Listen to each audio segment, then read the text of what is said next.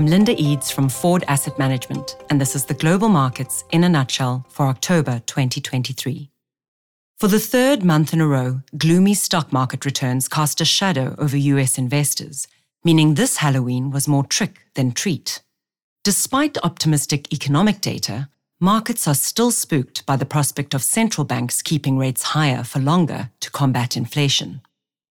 Through their aggressive rate hikes, the US's Federal Reserve has managed to lower both headline and core inflation from their peaks in 2022, albeit not yet to their coveted target levels. But the cost of doing so may finally be starting to show. The losses on US bonds over the past year are beginning to rival even the dot-com meltdown.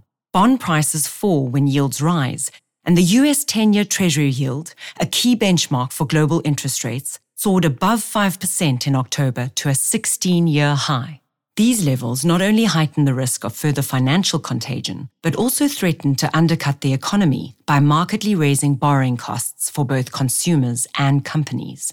Higher rates also reduce the value that investors are willing to place on stocks, especially those that are highly valued on the promise of juicy profits far in the future.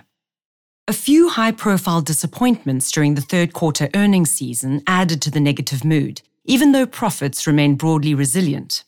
Google parent Alphabet dropped almost 10% after narrowly missing revenue forecasts in one division.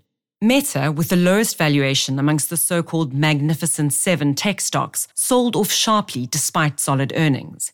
Even companies that beat expectations, such as Microsoft, enjoyed only modest share price gains, a stark reminder that when stocks are priced for perfection, nothing else will suffice.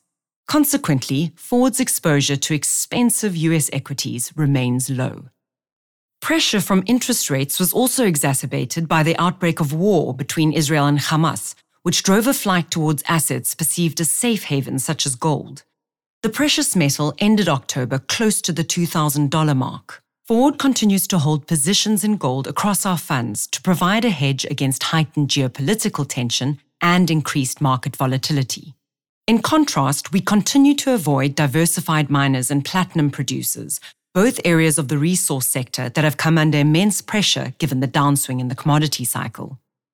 Ford's investments in materials are increasingly focused on companies that are set to benefit from the global energy transition, and is comprised of companies whose earnings and cash flows are not only less cyclical than traditional materials peers, but also offer more certainty.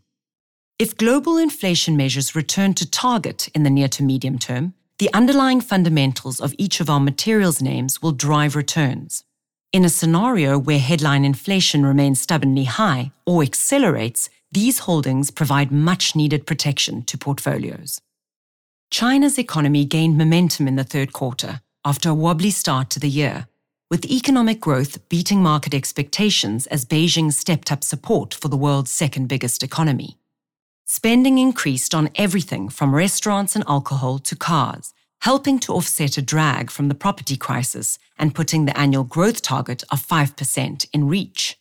Xi's administration is trying to steer the Chinese economy away from debt-fueled investments towards more sustainable growth, underpinned by consumer services and high-tech manufacturing.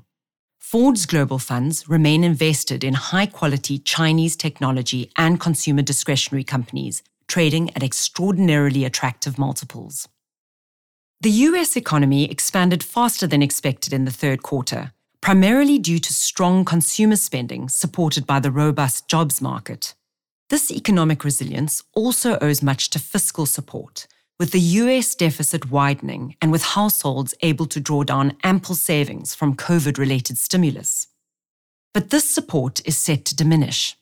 US fiscal policy will increasingly turn contractionary, while higher inflation erodes the real value of wealth. Future fiscal support is likely to be constrained given already high levels of government debt and the role post-pandemic stimulus had in fueling inflation. As fiscal support fades, the drag from tighter monetary policy will also intensify. Higher rates are now starting to bite, as evidenced by slowing credit growth, tighter bank lending standards, and an increase in delinquencies seen in both US credit card data and auto loan data. Despite 18 months of rate hikes, the overall US economy still appears robust. But over the past 70 years, it's taken 22 months on average from the first rate hike to the onset of an economic contraction. US GDP growth has always been fastest during periods of rising rates before higher rates start to take effect. The fact that the economy has not contracted yet does not mean a contraction is off the cards.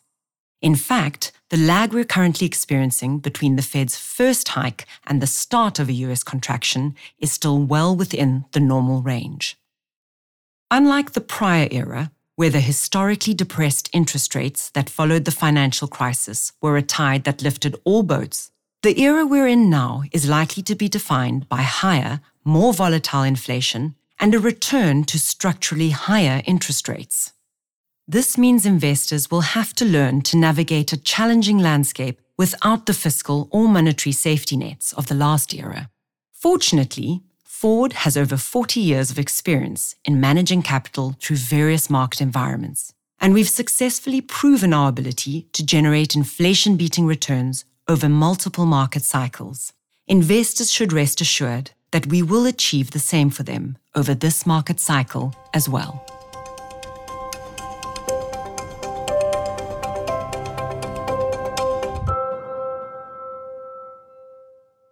This podcast is for information purposes only and should not be construed as investment advice. The economic views presented are drawn from facts current on the date of publication. This podcast has not been reviewed by any regulatory authority, including the Monetary Authority of Singapore or the Financial Sector Conduct Authority. Foord Asset Management Companies are a licensed FSP in South Africa and a licensed fund management company in Singapore. For more information, visit foord.com.